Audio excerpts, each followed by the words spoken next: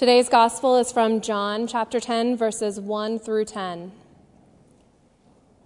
Very truly I tell you, anyone who does not enter the sheepfold by the gate, but climbs in by another way, is a thief and a bandit. The one who enters by the gate is the shepherd of the sheep. The gatekeeper opens the gate for him, and the sheep hear his voice. He calls his own sheep by name and leads them out.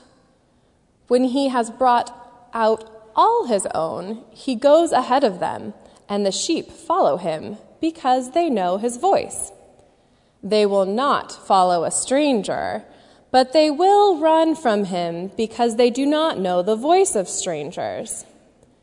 Jesus used this figure of speech with them, but they did not understand what he was saying to them.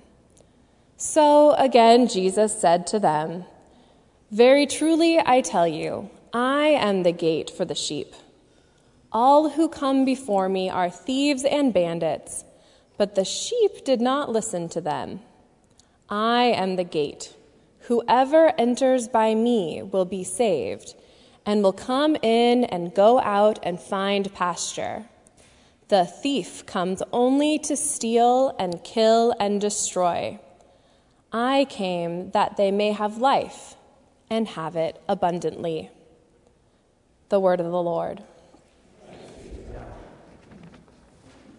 Please be seated.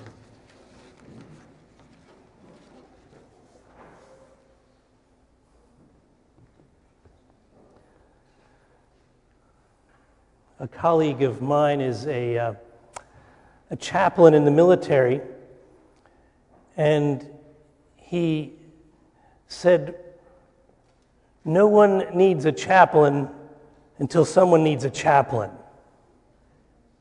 And what he was pointing to in that phrase is that very often in the military, the men and women who are there when they start, they are feeling the pressure to look invincible, feeling the pressure to look, to not show any vulnerability. And so very often chaplains are passed by a polite nod, but inside people are saying, "I don't need one of them," until they need one of them. And it's usually when their life falls apart, or when they've been injured, or when one of their colleagues, a loved one, dies, and then they realize the deep worth of a chaplain who can listen to them, who can care for them, who can pray for them. About 10 years ago, a friend of mine was in a season of life where he had been very successful in his business life. He had a mercurial rise in his company. He was so confident in himself that he began believing his own interior PR department. Do you know what I mean by that? That part of ourselves that convinces ourselves that we're really better than we are, or more important than we are. And he began to believe his own interior PR department. He began to struggle with alcohol. He realized he had an alcohol addiction, but he realized after his friendships and relationships began to fall apart because of his alcoholism, it began to affect his work life. He was ultimately fired because of his addictions and his decisions, and his life just fell apart. He began to invest in his faith again. For years, most of his young adult life, he didn't go to church anymore. He went to church as a kid, but he realized as a young adult, he thought, I don't need that anymore. Religion is a crutch. When people tell me that, I say, well, of course it's a crutch. And what makes you think you're not limping all over the place? he went back to church. He began to invest in his own spiritual life, in his own relationship with God, and he realized that independence is okay as far as it goes, but interdependence is much better. He bought the message as a young adult that to be independent was to be strong, to be successful. What he realized in midlife was that he was interdependent. He needed other people if he was going to be his true self.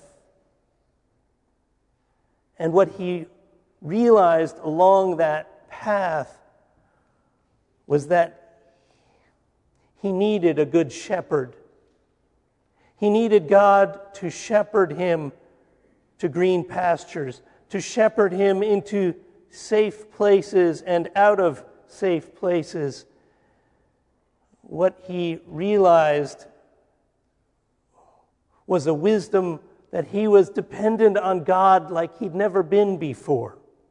And when he realized his dependence, that's when the doors opened to him in his relationship with this mystery that we call God. His life is perhaps a metaphor for so many of our lives. We don't realize our need for God until we need God. We don't realize our need for a good shepherd until we really need a good shepherd who can guide us, who can provide for us, and who can equip us to help provide for others. We've been talking in circles of our church, and I know this has come up in our church council meetings. How can we as a church do what we're doing so that it makes it easy to do good in the world? What can we do here so that it makes it easier for people outside of our church to do good in the world? Because we, as followers of Jesus, believe that God is calling us to care for the common good. What is good for all people? Let's be a part of that. What is healing for all people? Let's be a part of that. What brings good news for all people? Let's be a part of that. You know that if it's good news just for us in this church, it's really not good news. Good news has to be good news for everybody, or it's not good news. We've been talking about that for a while. An opportunity came to us through the Panera Bread Company. Have any of you eaten at Panera Bread? Let me just see a show of hands. Oh my gosh, look around, Methodists. People in the front, look behind you. Almost everybody has had some meal at Panera Bread. Panera Bread is a company that seeks to care for the common good. When the economy dropped in 2009, Panera had 2 stores, one in Boston, one in St. Louis, where they're based, where they took out the cash registers. And they put a box there. And they put a note that said, if you can afford lunch, please put some money in the box. If you can't afford lunch, please order whatever you want to eat. And we trust that it will all work out. Do you know those 2 stores turned a profit? Because they gave generous people an opportunity to be generous, and they gave hungry people an opportunity to eat. Do you know that Paneras throughout the nation have a policy that if certain organizations, churches, nonprofits apply to corporate headquarters to pick up their day-old product, they will give it away? Our church council discerned this may be an opportunity for us as a Chatham United Methodist Church to pick up product and invite our congregation to distribute that product, to bring a loaf of bread to someone who may be hungry, or just someone in our circle of friends or family or neighborhood who would like a visit. And whatever is left over, we may bring to hungry people in different places and different institutions.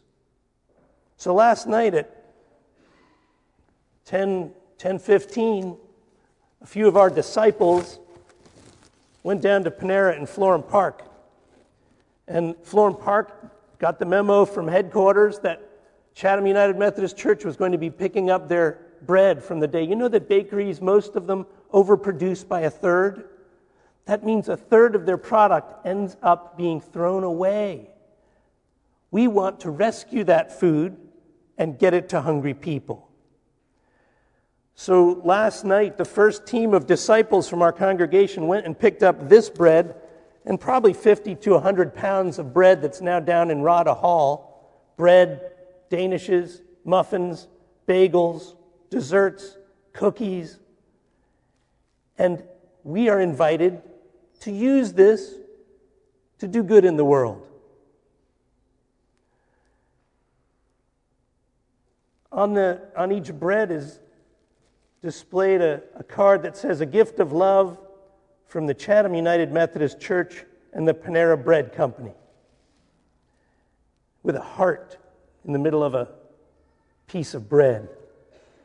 Friends, we're going to be invited to use this bread for ministry. But we're going to need disciples to help make this happen.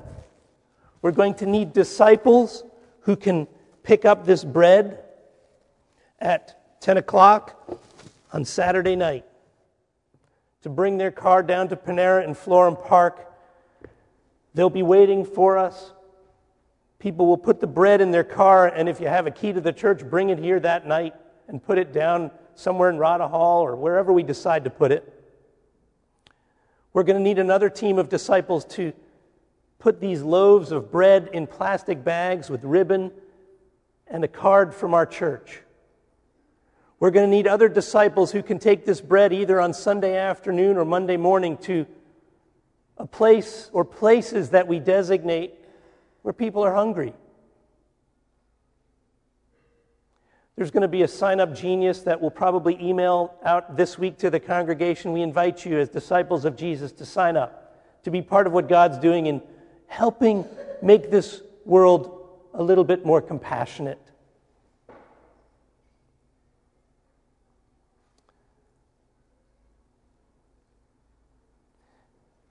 Before we let go of this bread, let's pray for this bread and those who receive it and the ministries that may come out of this.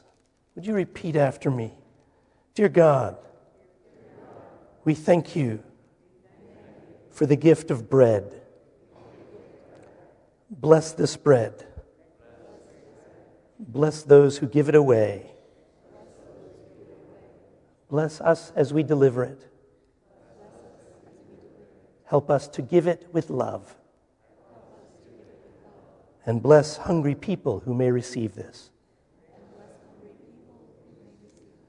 We pray in Christ. Amen.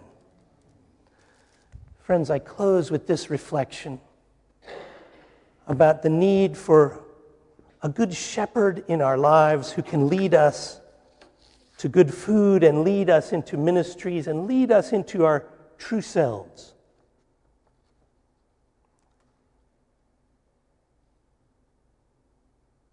You are my shepherd, not my fears, not my desires, not the machinations of my ego, not my group and its partisans, my nation, my party, my church. You alone lead me in your path, not the path of being right, but the path of loving. Help me to discern your leading. Grant me the humble attentiveness to see you loving and to join you loving, to love and to forsake all other ways. Grant me the courage to follow, even through the darkest valley. I follow you like a lamb, and following me come goodness and mercy. May God bless us, all of us, the sheep of the fold of Jesus Christ, as we listen for the voice of the Good Shepherd who provides for us and leads us out into ministry. Amen.